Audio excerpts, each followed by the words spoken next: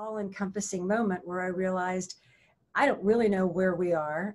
I cannot see my light. I cannot see my dive watch. I have to be, go into that mode of training, which is first thing is you don't panic. Hey guys, my name's Jack and you're watching When It Hits the Fan, the podcast that finds out what really happens when things go wrong on the road. Brought to you by Battleface, the tough face of travel medical. If this is your first time joining us, we talk to explorers, journalists, high-risk backpackers, and more about the most perilous situation they've found themselves in while traveling. That means tales of near misses, close calls, and hair-raising ordeals from some of the most challenging destinations on Earth. And we've got a fantastic guest lined up for you today. Christine Dennison has been diving for over 20 years and is not only the first woman to dive and document the Canadian high Arctic, but also Brazilian Amazon's Rio Negro and its tributaries. She is the co-founder and president of Mad Dog Expeditions, an international adventure and exploration company, and the founder of exploringwomen.com, which is a community of role models for women in adventure and exploration. Christine is also a member of the Lost 52 project team, which has made several historic US World War II submarine discoveries. So they're well worth checking out if you've got an interest in history or diving. So that's the introduction. Let's jump straight into it.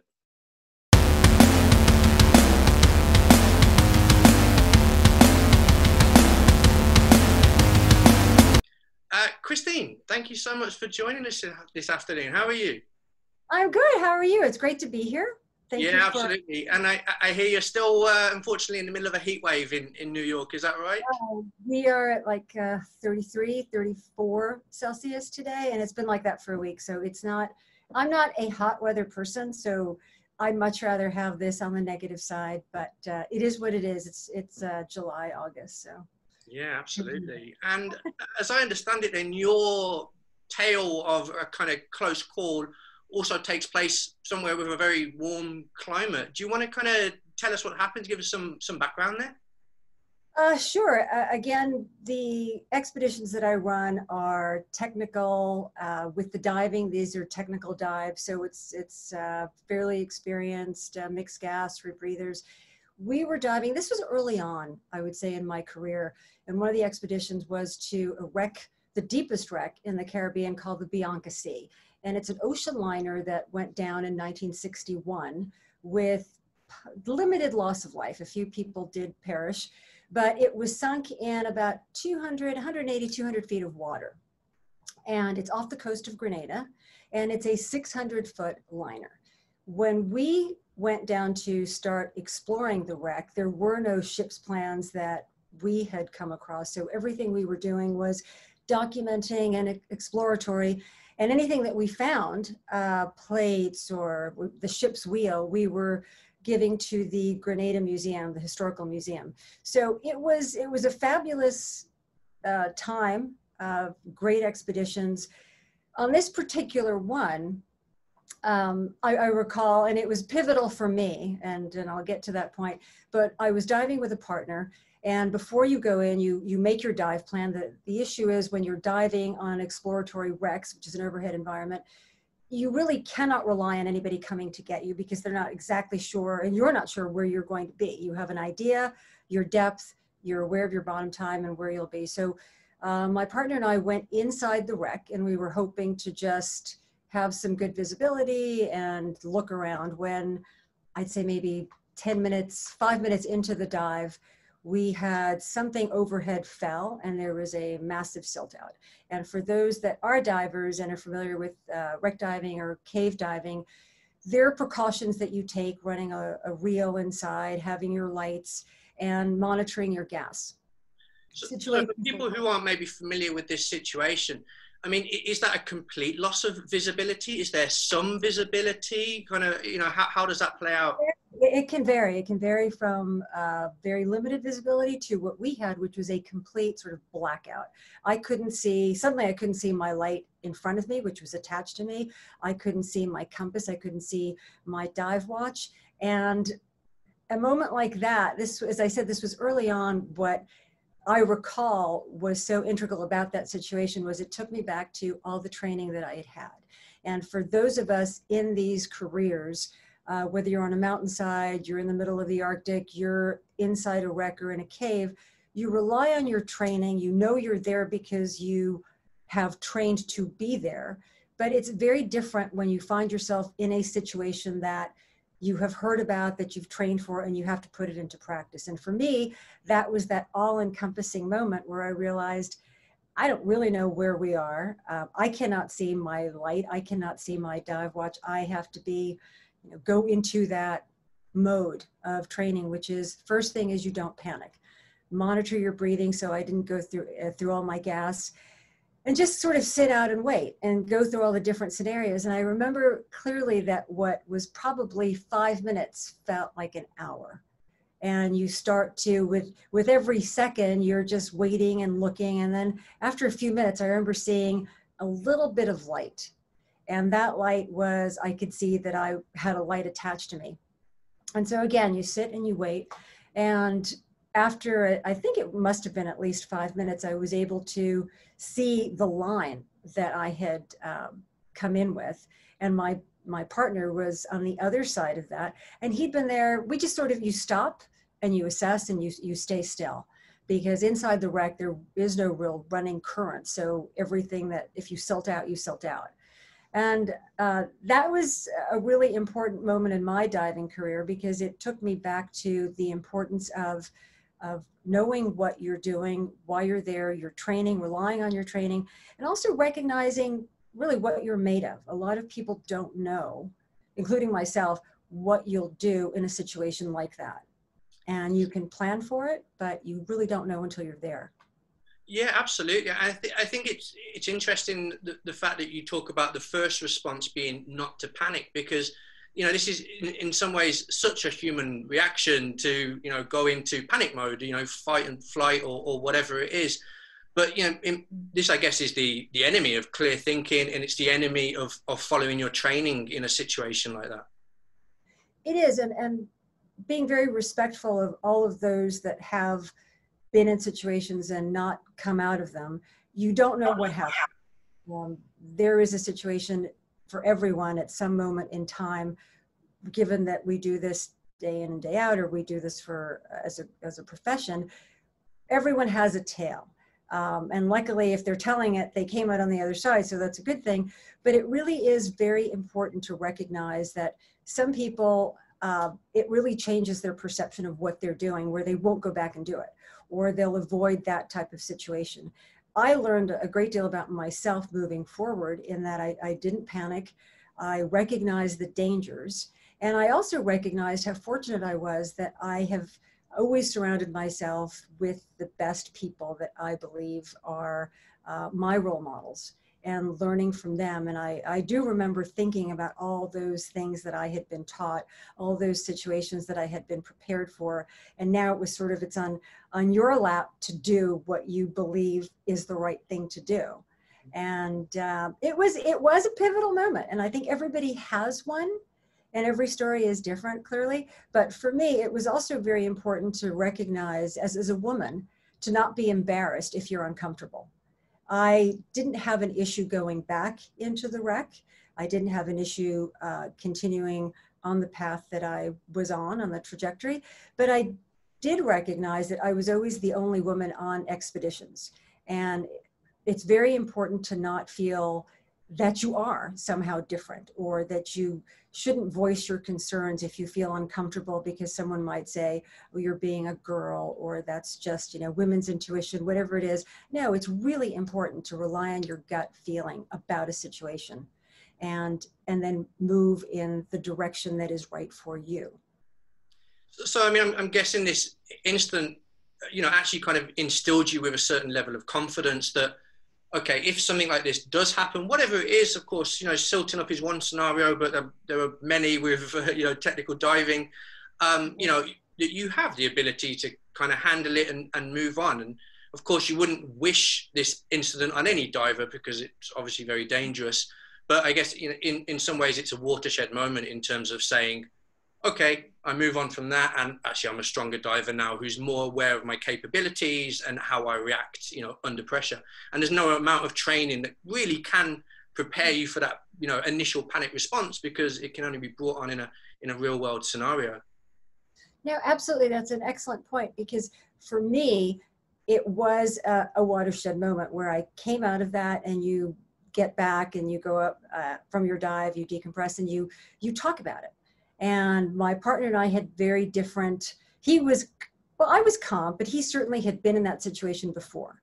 And he realized that it was bad. We couldn't see our exit point. We couldn't see our entry point, and you couldn't even see the line. So you were the best thing to do was what we did, was just to sort of sit and wait. And I remember he, being a much more experienced diver, was very pleased that I didn't panic, and I didn't try and get out or move around, because that would have made it worse. There's the more self that you create if you start moving around and thrashing about and all that. So it gave me tremendous confidence, but it also reminded me of the importance of training and not taking anything for granted. And no matter how good you think you are not in an environment that is necessarily friendly, or an environment that you should really be very, just very comfortable with, I guess, for lack of a word. Yes, you're comfortable down there, you want to be, but never forget that we were at 40 meters, about 38, 40 meters, 100. So, no, I'm sorry, we were close to 50 meters. So inside a wreck, at 50 meters, overhead environment, technical diving, mixed gas, it's something to never lose sight of, that you really, you know, don't have a whole lot of business being there, but since you are there, you better be as prepared as you can be.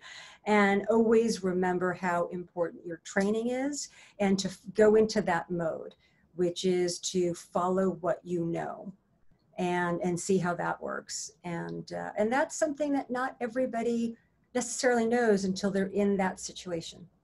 Absolutely. And from what you were saying then, you know, in that situation, you were the less experienced of the two divers. So your partner had kind of more real world experience in that type of diving or that type of incident.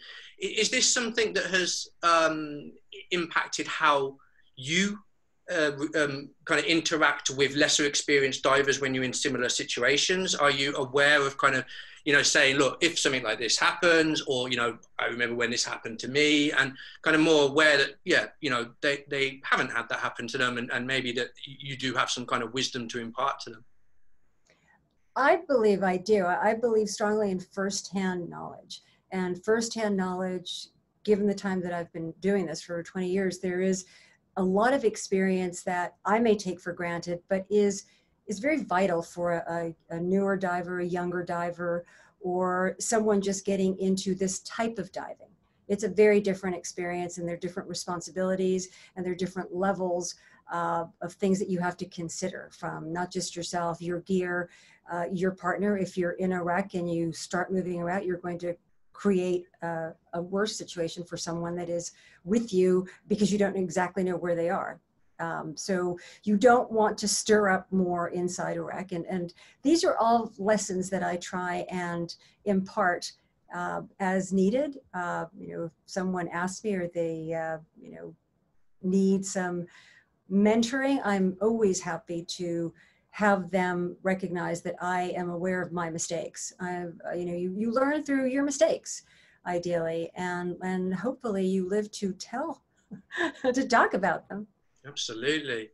So Christine, we talked very briefly at the start in the introduction about some of the amazing dives you've done, whether it's the Canadian High Arctic or the Amazon's Rio Negro tributaries, and its tributaries, I should say. But there must be a few other spots out there that you're still kind of very keen to explore, places you haven't been to yet. So we asked you, obviously, before the podcast to think of 3 places that are kind of on your, you know, exploration bucket list. What have you got for us? Wow, there's so many. I would say I would go, probably my first one would be the Galapagos. I have not been to the Galapagos. I love the large pelagics and marine life. So I would love to be able to travel with just some friends and sort of go off and take some video photography and just enjoy that experience. I think that from everything I've heard, that just sounds like something I would be over the moon to be able to do and have the time to do. Also, just some more Arctic exploration. I've spent some time in Norway, but I love the northern archipelago around Svalbard, traveling around there, diving in. Again, you have a time window when you're diving up in the polar regions, but to experience that would also be on my bucket list, spend some more time there. And the Bahamas, oddly enough, closer to home. I love the warm water is a fabulous experience, whether, even though I'm a cold water person, there's so much life in the island chains of the Bahamas, going far down into the Acklands where you have some very large marine life. These are all like fun trips that I would love to do and not be with clients or on a schedule, which is really asking for a lot to not have to be on a timetable or a deadline. But with COVID, it's been so difficult to plan anything. So we're looking at 2021, certainly for the Bahamas, which I'm excited about. But it's really a wait and see. It's been very difficult to get out. Of course, yeah. And there's some technically challenging spots down in the Bahamas? There are. If you go farther down into the, as I said, the Acklands are pretty far south, you have very deep blue water. So you do have, you've got white-tip sharks. They're really, unusual to get them. You get them in deeper water. You have some beautiful island chains. You've got a lot of, you've got beautiful corals. They're very untouched and unspoiled. So again, these are areas where you are on a boat. You are taking your boat, your liveaboard, and you are just exploring. And that's what I love, is more exploratory diving. Mm-hmm. So hopefully we will have the time window to do that, because you don't want, everything is time window sensitive. You don't want to go during hurricane season. You don't necessarily want to go during the rainy season. It's wait and see, but that would be a tremendous gift to be able to go and hit these three. Absolutely. And I hope you keep us updated when those trips come to fruition, because we're always interested in kind of, following you on various media and seeing what you're up to, Christine.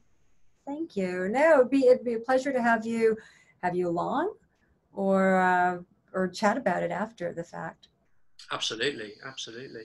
Well, brilliant. Thank you so much for joining us this afternoon. I'm going to let you get back to the horrible New York heat at the moment. And we will put your details in the video description so that people can follow you, Mad Dog Adventures, and Exploring Women, of course. Yeah. And yeah, until we chat next time, Christine. Until we chat, have a great rest of the summer, and let's hope everybody gets out there traveling again soon. Thank you. Take care. Bye-bye. Thanks. Bye. Well, guys, that's all we've got time for this month. But of course, we will be back soon with more amazing tales of adventure from the world's greatest globetrotters. If you enjoyed this video, of course, we would love a like below. And please click subscribe if you'd like to be informed of the latest videos. But until then, goodbye.